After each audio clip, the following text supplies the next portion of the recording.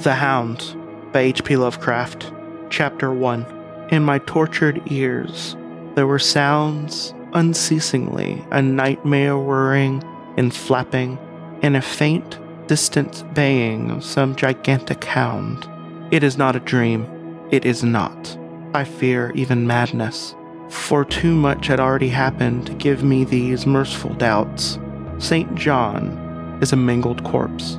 I alone know why, and such is my knowledge, that I am about to blow my brains, for fear I shall be mangled in the same way.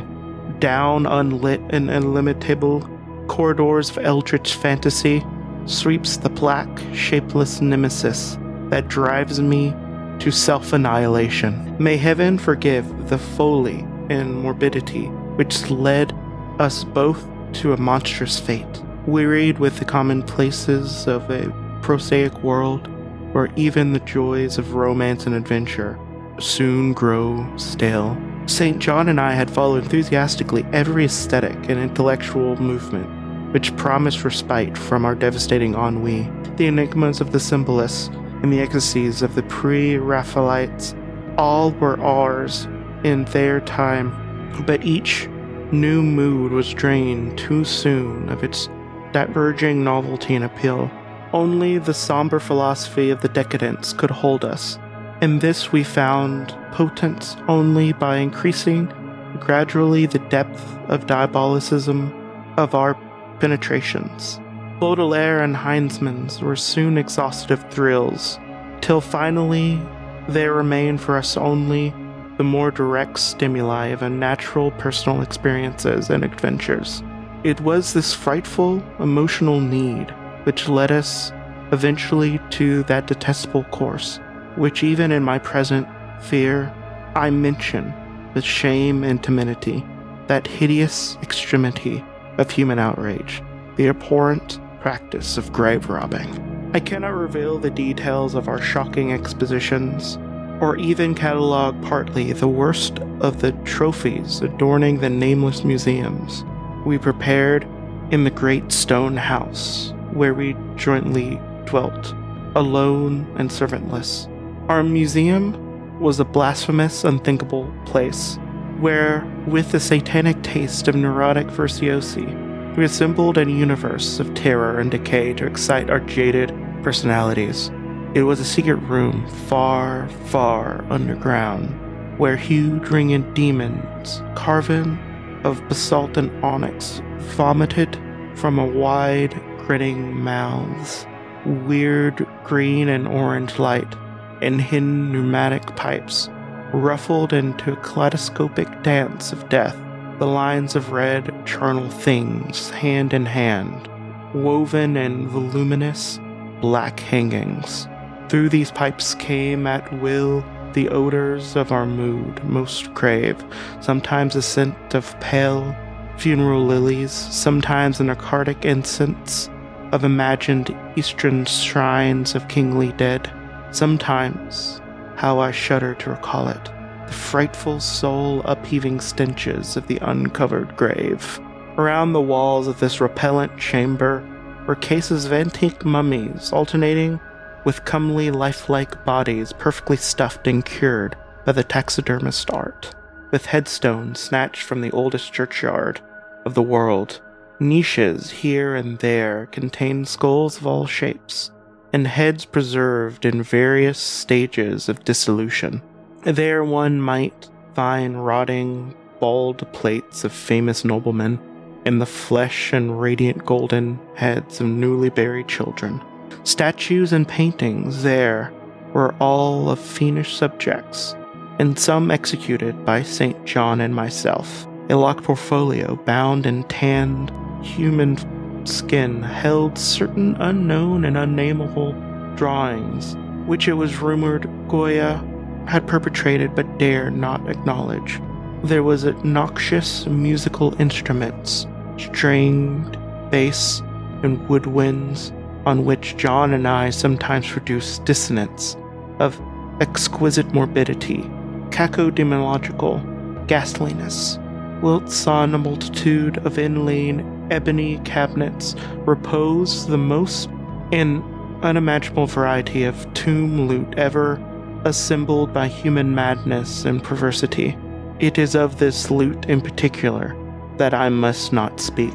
Thank God I had the courage to destroy it long before I thought of destroying myself. The predatory excursions on which we collected our unmentionable treasures were always artistically memorable events.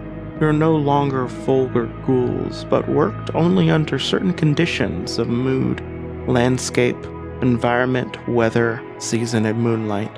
These pastimes were to us the most exquisite form of aesthetic expression, and we gave their details a fastidious technical care. An inappropriate hour, a jarring lightning effect, or a clumsy manipulation of the damp soil would almost totally destroy, for us, the ecstatic titillation which followed the exhumation of some ominous grinning secret of the earth. Our quest for novel scenes and piquant conditions were feverishly and insatiate. St. John was always a leader, and he was who led the way at last to that mocking, that accursed spot, which brought us to our hideous and inevitable doom. By what malign fatality were we lured to that terrible Holland church? I think it was the dark rumor and legendary, the tales of one buried for 5 centuries, who had himself been a ghoul in his time and had stolen a potent thing from a mighty sepulchre.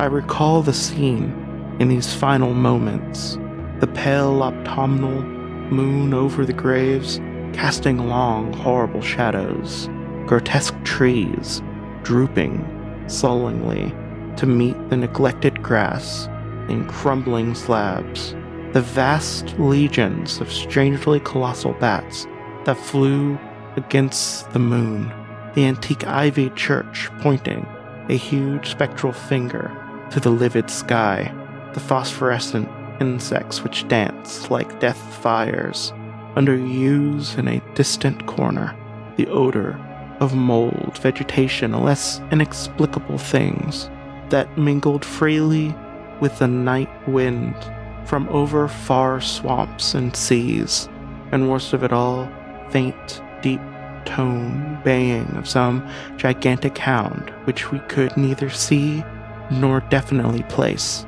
As we heard this suggestion of baying, we shuddered, remembering the tales of the peasantry, for he whom we sought had centuries before been found in the self-same spot, torn and mangled by claws and teeth of some unspeakable beast. I remember how we delved into this ghoul's graves with our spades, and how we thrilled at the picture of ourselves, the grave, the pale watching moon, the horrible shadows, the grotesque trees, the titanic bats, the antique church, the dancing death fires, the sickening odors, the gentle moaning, the night wind, and the strange, half-heard, directionless baying, of whose objective existence we could scarcely be sure.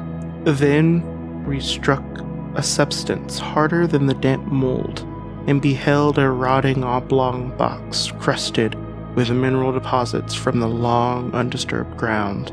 It was incredibly rough and thick, but so old that we finally pried it open and feasted our eyes on what it held. Much, amazingly much, was left the object despite the lapse of 500 years. The skeleton, though, crushed in spaces by the jaws of the thing that had killed it, held together with surprisingly firmness, and we gloated over the clean white skull and its long, firm teeth and its eyeless sockets that once glowed with a charnel fever like our own. In the coffin laid an amulet of curious and exotic design, which had apparently been worn around the sleeper's neck. It was the oddly conventionalized figure of a crouching, winged hound, or sphinx with semi-canine face, and was exquisitely carved in an antique oriental fashion from a small piece of green jade. The expression on its feature was repellent in the extreme, savoring at once bestiality and malevolence. Around the base was an inscription in characters which neither St. John nor I could identify, and on the bottom, like a maker's seal, was graven a grotesque and formidable skull. Immediately, upon beholding this amulet, we knew that we must possess it, that this treasure alone was our logical pelf from the centuried grave. Even had its outlines been unfamiliar, we would have desired it. But as we looked more closely, we saw that it was not wholly unfamiliar.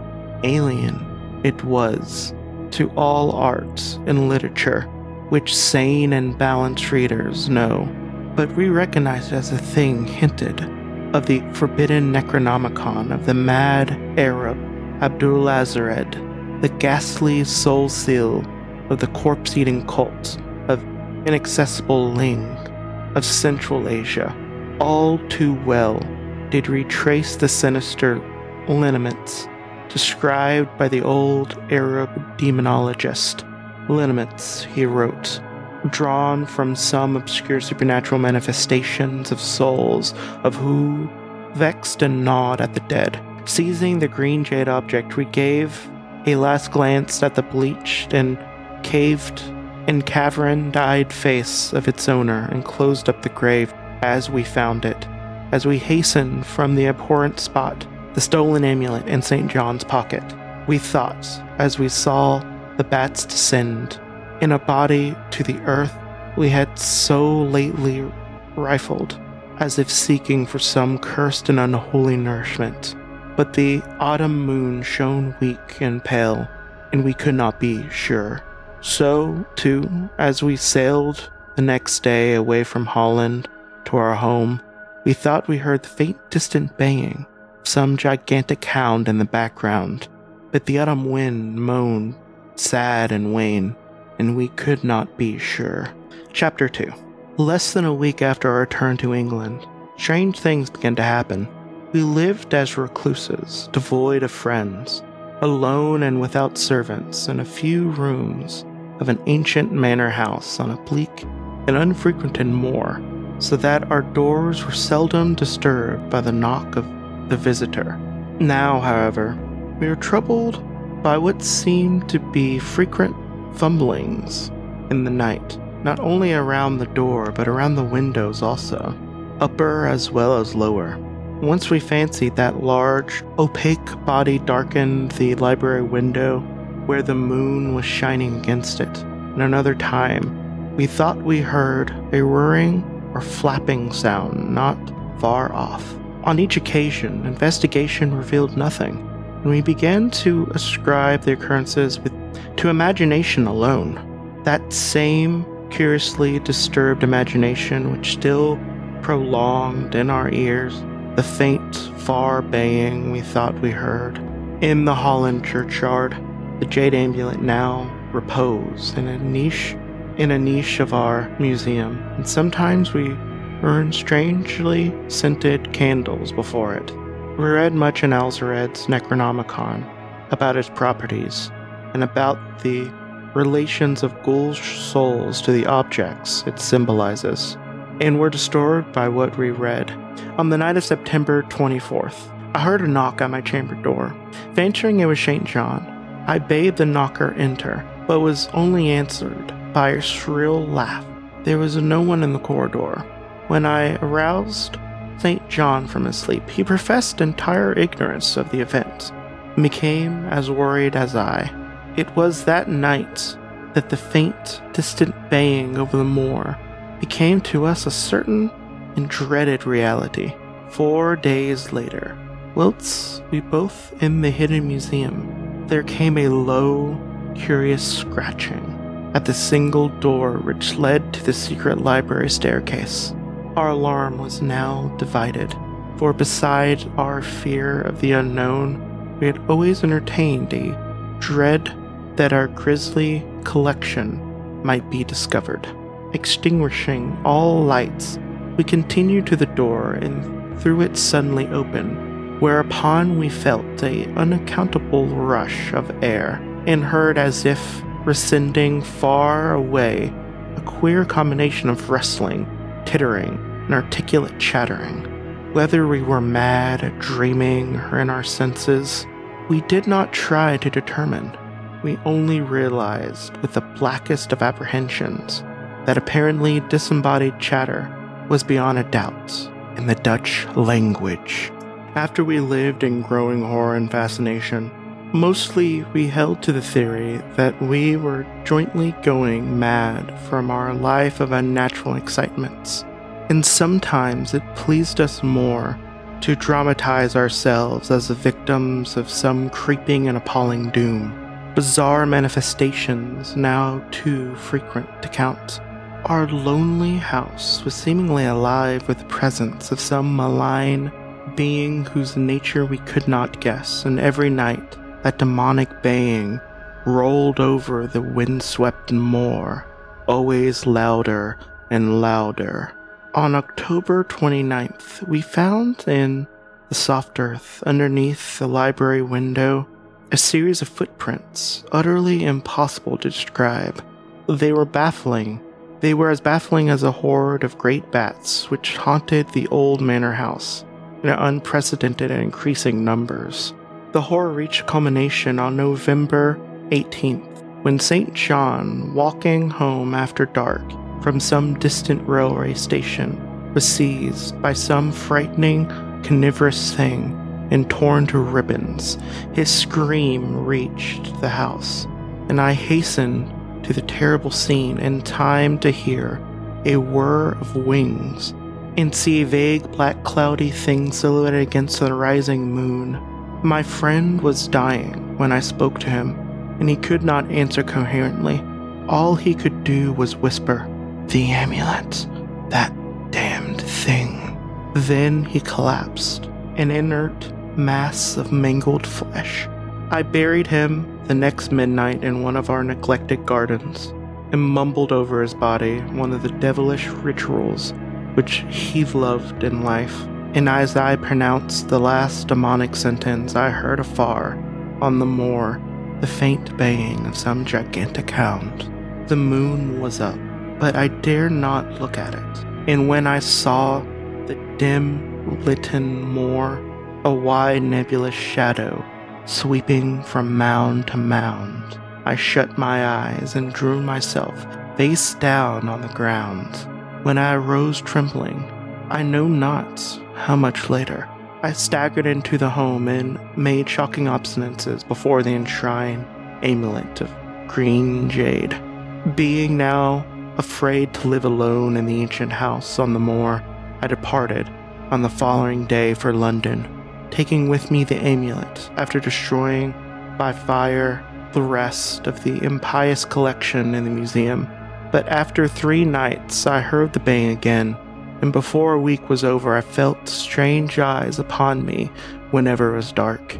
One evening as I strolled on the Victorian embankment for some needed air, I saw a black shape, obscured, one of the reflections of the lamp in the water. Wind stronger than the night wind rushed by, and I knew that what had befallen St. John must soon befall me. The next day I carefully wrapped the green jay amulet and sailed for Holland. What mercy might I gain by returning the thing to its silent sleeping owner? I knew not, but I felt that I must at least try any step conceivably logical. What the hound was and why it pursued me were questions still vague, but I had first heard the baying in the ancient churchyard, and every subsequent events, including John's dying whispers, had served to connect the curse with the stealing of the amulet. Accordingly, I sank in the nethermost abysses of despair when, at the end of Rotterdam, I discovered the thieves spoiled me of this sole mean of salvation. The baying was loud that evening, and in the morning I read of a nameless deed in the vilest quarter of the city. The rabble were in terror, for upon me an evil tenement had fallen a red death beyond the foulest previous crime of the neighborhood. In a squalid thieves' den, An entire family had been torn to shreds by an unknown thing that had left no trace, and those around had heard all night, above the usual clamor of drunken voices, a faint, deep, insistent note of a gigantic hound. So at last I stood against the unwholesome churchyard where a pale winter moon cast hideous shadows and leafless trees drooped sullenly to meet the withered, frosty grass and cracking slabs, and the ivy church pointed a jeering finger at an unfriendly sky, and the night wind howled maniacally over the frozen swamps and frigid seas.